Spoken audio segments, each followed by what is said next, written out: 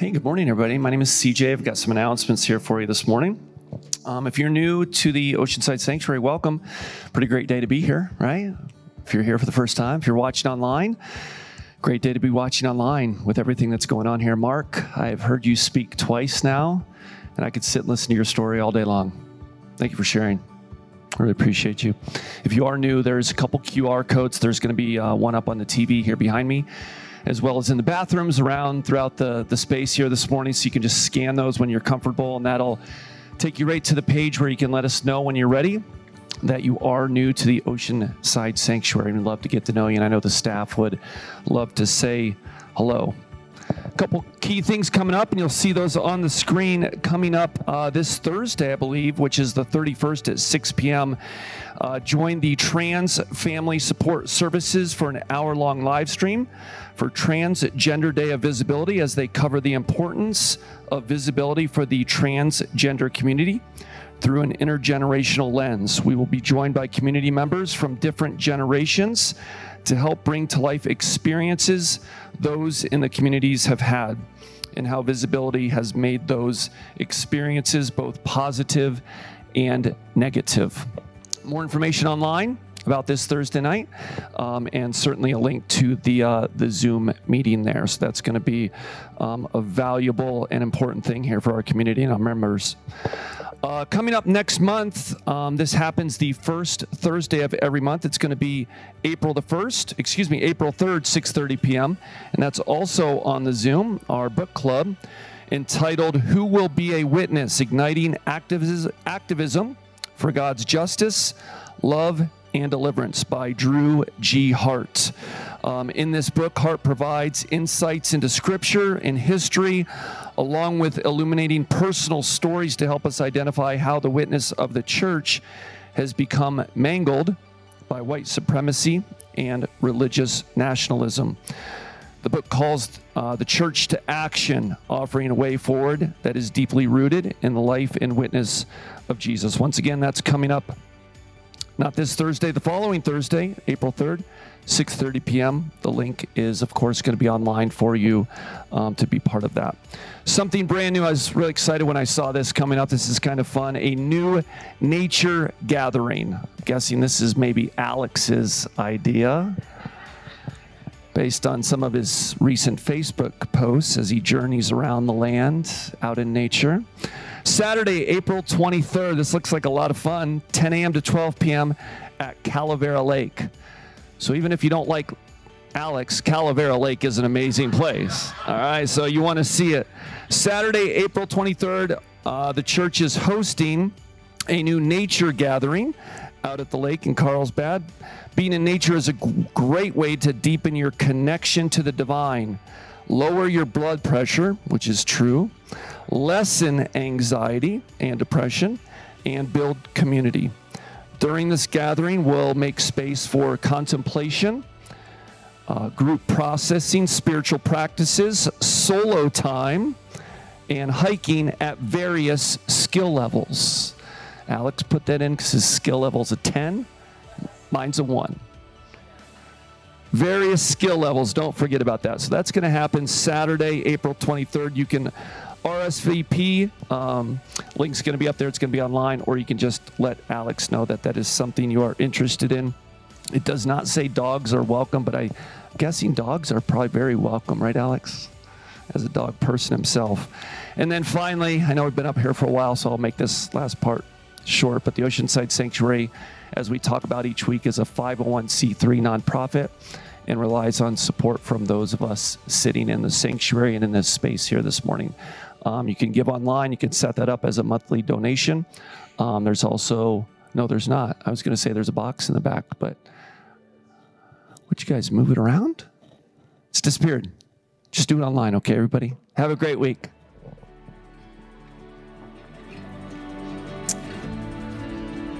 So two things. First, I can attest that CJ is in fact a level 1 hiker from personal experience.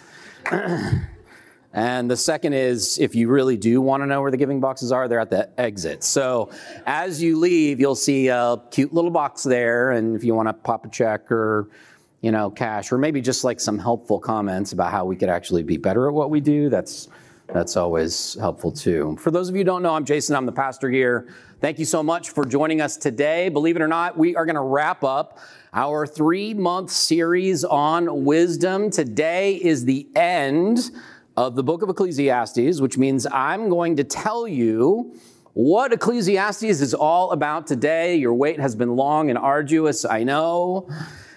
I've had a lot of people lamenting that my sermons during the book of Ecclesiastes have not been very uplifting. And I just want to point out that I didn't write it. I'm just sharing with you what I'm finding in here. And I think that's a good thing. It's also a good thing, though, when a long series is coming to a close. So I'm excited for today, and I hope you are too. I thought maybe it would be a good idea for us to just say a quick prayer before I get into what I'm supposed to do today. Sound good? All right, pray with me. God, we thank you for today, for this opportunity for us to gather, to raise our voices in prayer, in song, in reading passages of Scripture, to raise our voices in encouragement to each other, to raise our voices in support of our trans siblings, and to raise our voices and ask that you would help us to enlarge our faith, that we would become people who are deeper spiritually and wider as a community, that our sense of inclusion today would extend to all kinds of people, that we would leave today unscathed by cynicism, but marked by a sense of hope. We pray all this in Jesus' name. Amen.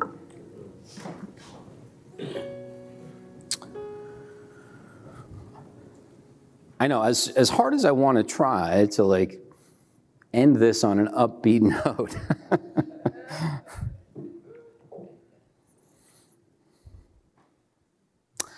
one of the problems in my life is that I'm on Twitter. Now, for those of you who are under the age of 40, Twitter is a social media platform. It's like Instagram, but not. It's infinitely less positive and hopeful about life. Because I'm on Twitter, I get to see things like Robert Foster, who is the 2019 gubernatorial candidate in Mississippi, tweeting things like this. Some of y'all still want to try and find political compromise with those that want to groom our school-aged children and pretend men are women, etc.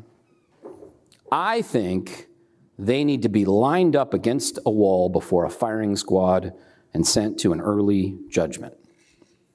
That is a popular candidate for governor in the United States saying that any supporters of transgendered persons ought to suffer capital punishment. This is not a one-off comment by Robert Foster, and it is not a fringe sentiment amongst a growing fanaticism by authoritarians in the United States. Now, I don't want to align Robert Foster with a particular political party because I know that there's a wide range of diversity in this room politically. But I think it probably goes without saying, if you're paying attention to the news at all, that there is a growing sense of fanaticism in the United States. People who seem to be utterly and completely and unwaveringly committed to extreme ideas about things like supporting transgendered persons. This tweet was liked thousands of times and shared hundreds of times. And I'm reminded that the psychologist Carl Jung said, fanaticism is always compensation for hidden doubts. fanaticism is always compensation for hidden doubts. And when we suppress our doubts, when we deny that they are there, when we are afraid of our doubts, we tend to run as hard and as fast as we can in the opposite direction, and that is towards certainty, towards confidence, towards the kind of display of what we think is strength that provides us with a refuge from the terror of doubt. And I want to suggest to you today that that is what Ecclesiastes is about. That it is an extended meditation on doubt. It has been hard the last few weeks to read what's written in this book because there's an awful lot of doubt and skepticism and pessimism in the book of Ecclesiastes. Today, what I want to do is suggest to you that there is not one answer to the question, what is the point of life? Remember I said that's the question Ecclesiastes is asking? I said that in the book of Proverbs, which I said at the beginning of this series is sort of Wisdom 101, that the book of Proverbs is asking, how do we live our lives successfully? How can we live and be happy and successful and healthy and wealthy? And the answer of the book of Proverbs is get up every day, follow the rules, be honest, work hard, and life will be good for you. And I said that that is sort of beginning wisdom. And in Proverbs, of course, it's presented as a parent teaching a child. This is what you need to do every day in order to live a good and happy life. That was in January. And then in February, things took a turn for the worse because we turned to the book of Job. And the book of Job, I said, is like Wisdom 201. It's a bit more advanced than Proverbs because the book of Job recognizes that you might get up every day and follow the rules and work hard and tell the truth and still end up miserable and suffering and struggling and failing and poor and sick. That being good does not guarantee that your life will be good and happy and healthy and wealthy. And that, in fact, sometimes people who break the rules, who lie and cheat and steal, end up as the wealthiest folks in our world. So what's the point of being good if it doesn't guarantee a good life? I said that's the question Job asked. There's a kind of disillusionment with following the rules because it doesn't work for everybody. And I said the answer in Job to that was, well, we had to look at the bigger picture. We had to recognize the beauty and the complexity of life. That God shows Job a vision that reveals to Job that life is not all about Job and Job's circumstances. And that's kind of a tough pill to swallow.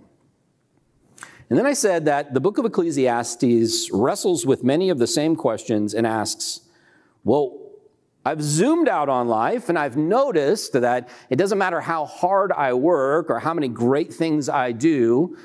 It doesn't matter if I'm wise or foolish because I'm going to end up dying just like the fool. So what's the point of life? Why do we do this thing? It's been difficult because we've encountered some, like I said, fairly depressing answers to that question. And there's a reason for that. The reason is that one of the voices in the book of Ecclesiastes is what I'll call the pessimistic Solomon. And maybe you've noticed this over the past few weeks. Solomon chapter 1 verse 1 says, "Vanity of vanities, says the teacher, all is vanity."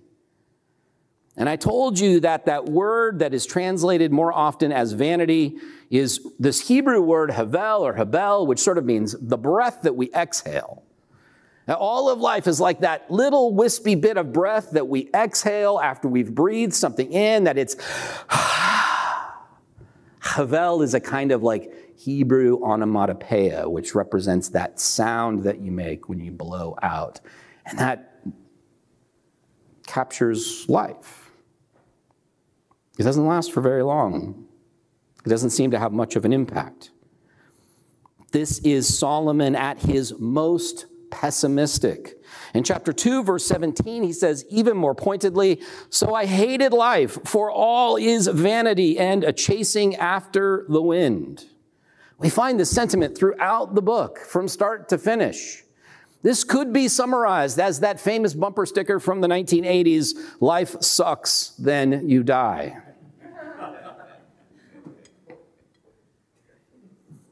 The pessimistic Solomon is disillusioned with life. But here's the important part. He's disillusioned with life, but he finds refuge in the brutal honesty exemplified by Job. You may not like the pessimistic Solomon, but I don't think you should judge him, because he finds refuge in brutal honesty. That is the honesty exemplified by Job when he refuses to be consoled by his friends who say, "You must have done something wrong, otherwise these things wouldn't be happening to you." And Job says, "No, it's not my fault. Life just sucks for me right now." If you have ever been in a place where you were suffering for no reason, no fault of your own, then you also know the comfort that brutal honesty brings. It's not a bad thing. But it's also not the only voice of Solomon that we find in this book. We also in this book find the pietistic Solomon. We find this throughout the book, again, from start to finish, best exemplified, I think, by Ecclesiastes chapter 7, and we read this last week, verses 17 and 18, where Solomon says, "It is good that you should take hold of the one without letting go of the other." Now, Solomon is talking about embracing two realities, and just before this, he says something that is fairly familiar. "Do not be too righteous, and do not act too wise. Why should you destroy yourself? And do not be too wicked, and do not be a fool. Why should you die before your time? It's good that you should take hold of the one without letting go of the other, for the one who fears God shall succeed with both." It's the pietistic Solomon, the righteous Solomon, the religious Solomon, the spiritual Solomon.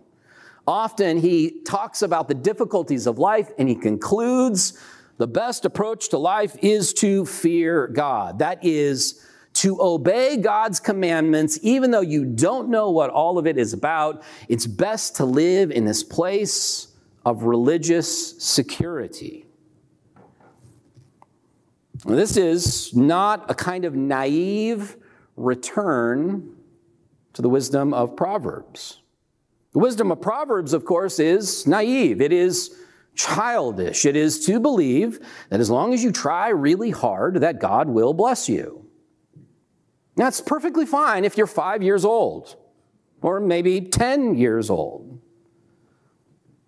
But if you are 15 years old, or 30 years old, or 50 years old, and you still believe that with confidence, that if you just do what's right, then everything will turn out okay, then you are probably not a safe person to be around. Instead, Solomon says, no, don't be too religious. Don't be too stupid, because both will kill you.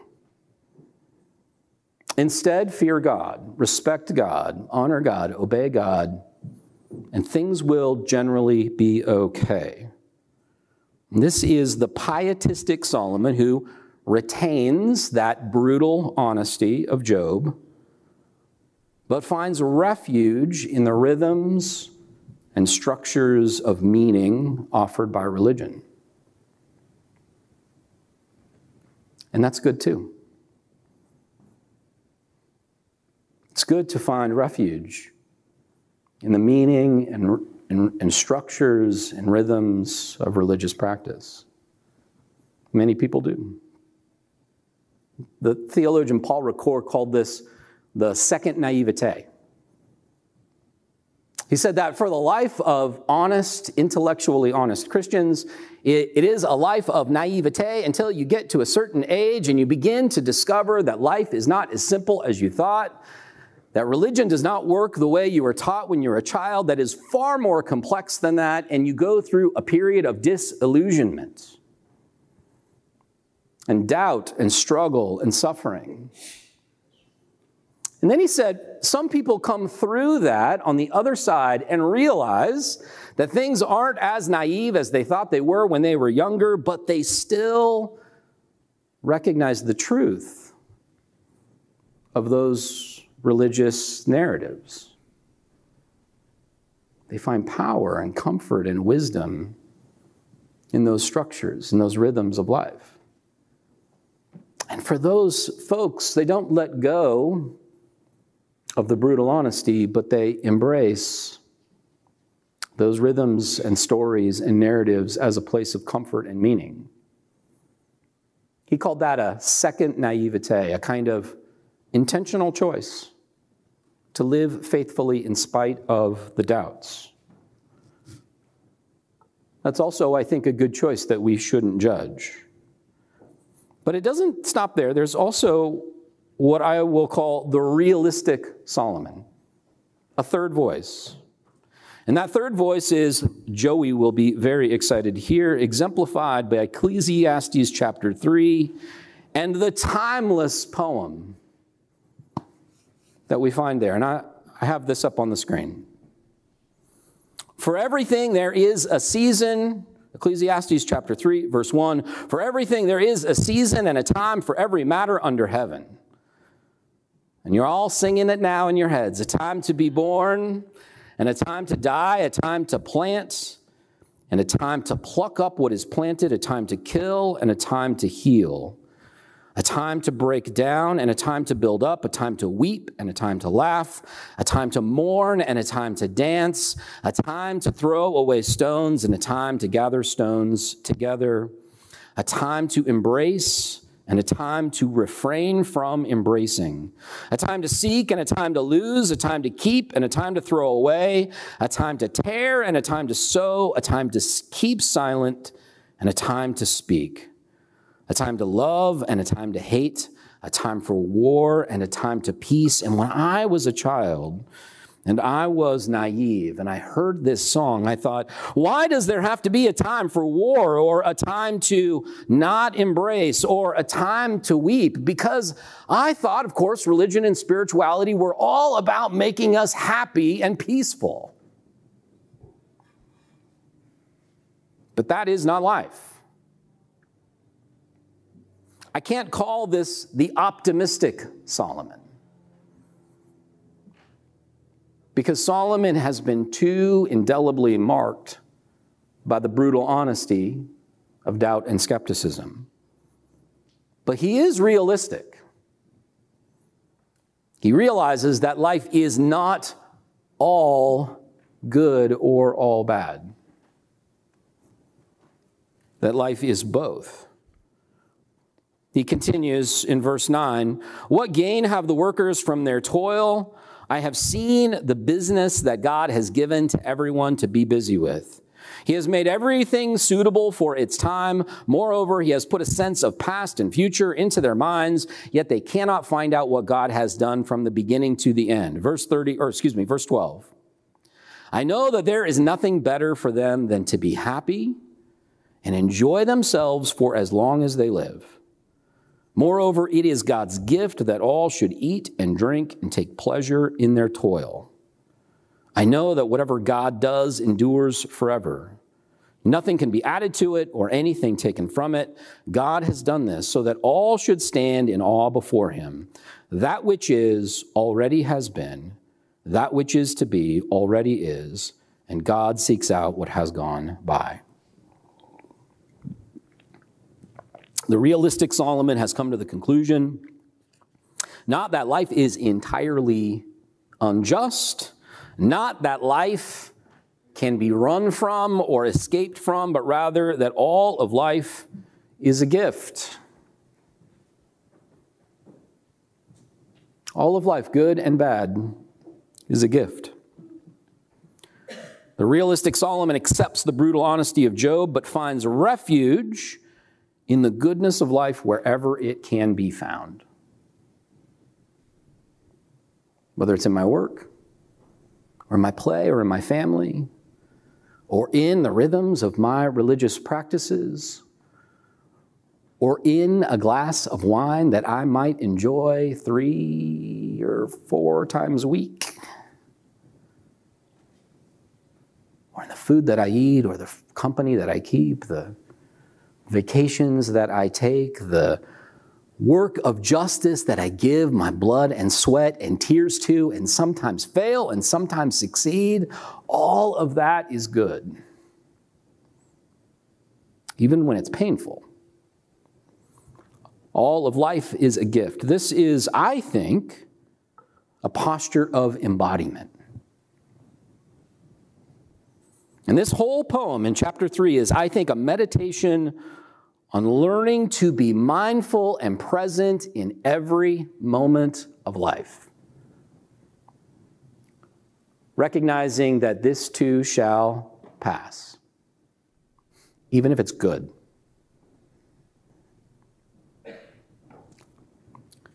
And that, I think, is wisdom. So these are the 3 Solomons: the pessimistic Solomon, the pietistic Solomon, and the realistic Solomon. So which of these is right? Well, none of them. All of them.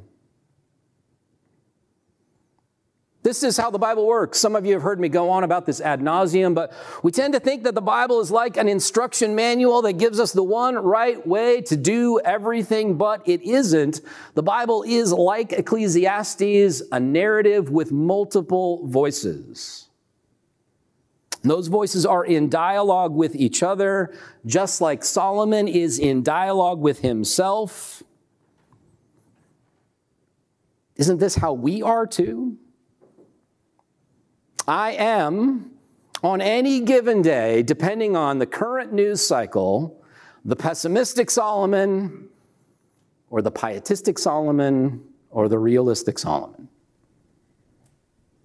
It may have to do with whatever's in the news, or it might have to do with a particularly good or bad exchange that my wife and I have together on any given day. It might have to do with the level of my blood sugar. But this is what it's like to deal with life. What is the point of life? If that's the question, then Solomon's answer is, the point of life is to live it. The point of life is to live it as best we can. Good, bad, ugly, or indifferent, however it might be. And this is, I think, the grown-up wisdom that we learn from Ecclesiastes. 3 things that I want to suggest to you about advanced grown-up wisdom that we see here. The first is, wisdom takes responsibility for the faith that we choose. There is no Proverbs parent telling you what to believe or how to think or how to act. Past a certain age, it's up to you to make those decisions. Our responsibility as grown-ups is to choose which voice we align with and to take a stand there, right or wrong. And you might be wrong. You might decide to align yourself with the realistic Solomon and lean into that kind of life and discover at some point that that does not guarantee you happiness. You still have to choose. You either choose for yourself or somebody else will choose for you. And by the way, that is not Christianity, despite the fact that we want to make it that way. There are entire churches, entire traditions of Christianity that are built on the idea that they will be your cosmic parent for you and tell you what to think, what to believe, how to act, what clothes to wear, what version of the Bible to buy with your embossed name on the leather cover, who to vote for, where to live. Really, it turns out that this is quite a profitable way to run a religion. But it's not Christianity. At best, it is baptized authoritarianism. At worst, it's like a religious multi-level marketing scheme. And the person at the top always has a jet.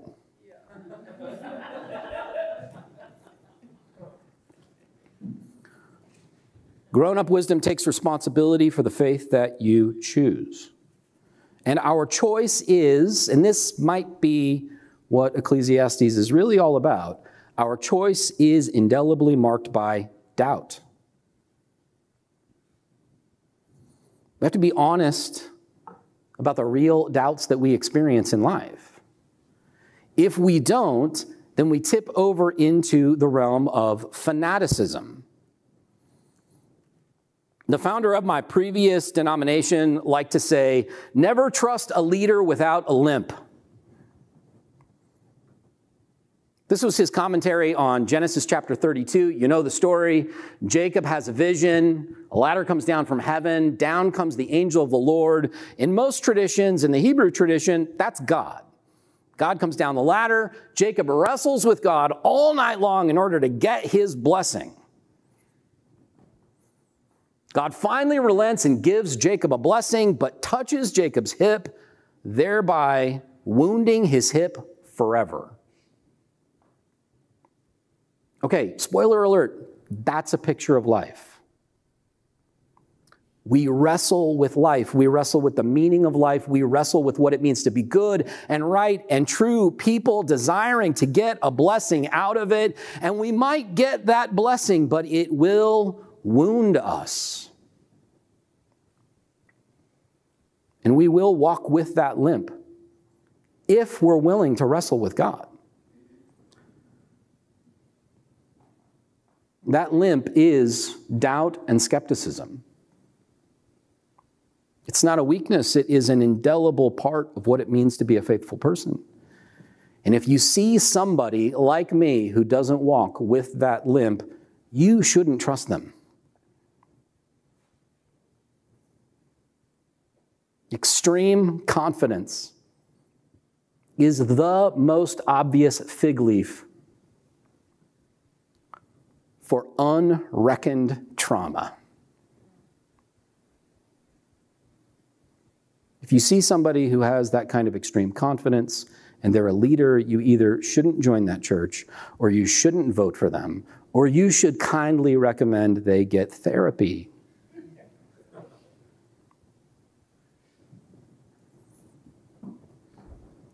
Our choice is indelibly marked by doubt. And then third, that doubt. Our honesty about that doubt, our honesty about the fact that we can't really know for sure what's true, that there is no real certainty. That's why we call it faith. Our honesty about that leads us to the realization that because we can never be certain that we are right, we desperately need each other. And hopefully it's obvious that this brings us full circle to Trans Day of Visibility. We need people who represent different voices. We desperately need people who see God and goodness and righteousness differently than we do. We need to be surrounded by folks who say, I think you're wrong, Jason. I think life does suck and then you die.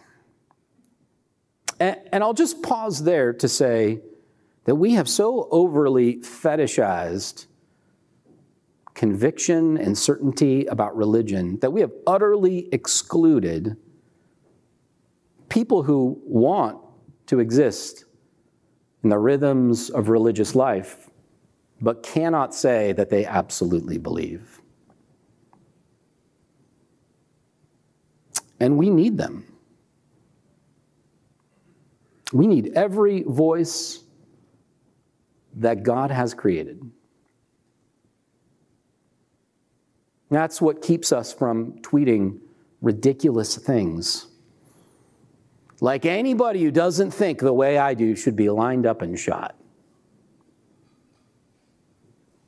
The sad irony of religious faith is that this can help us to become the kind of people who don't say and believe and think and do crazy things, but all too often it's exactly the opposite. We use these narratives to create the perfect conditions for people who are ready to do violence, to support their ideas. But anybody, I think, who is honest about the Bible or faith or God is ready to admit that they don't know all the answers. And they don't even know if they're right. But this is what I believe and this is where I stand. And in order for me to do that with integrity, I need you. I need every one of you. And I think you need each other. And in that space is where we find God. Amen? Would you pray with me? God, we thank you so much for today. We thank you for the ways that these passages have stretched us and challenged our thinking. We thank you for an opportunity for us to come together today in spite of our differences and to lift up our trans siblings, to say that we love them, we accept them, that we need them, and that we need them to be exactly who they are, exactly the way that God made them, and that we are better because they're here. We ask that you would give us that same sense of not just tolerance, but genuine love and acceptance for everybody who walks through the door, everybody who shows up to serve a meal, for everybody who participates in a small group.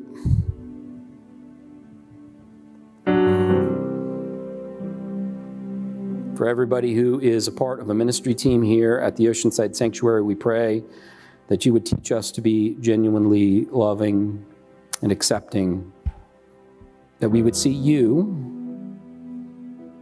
when we look at each other. We pray all this in Jesus' name. Amen.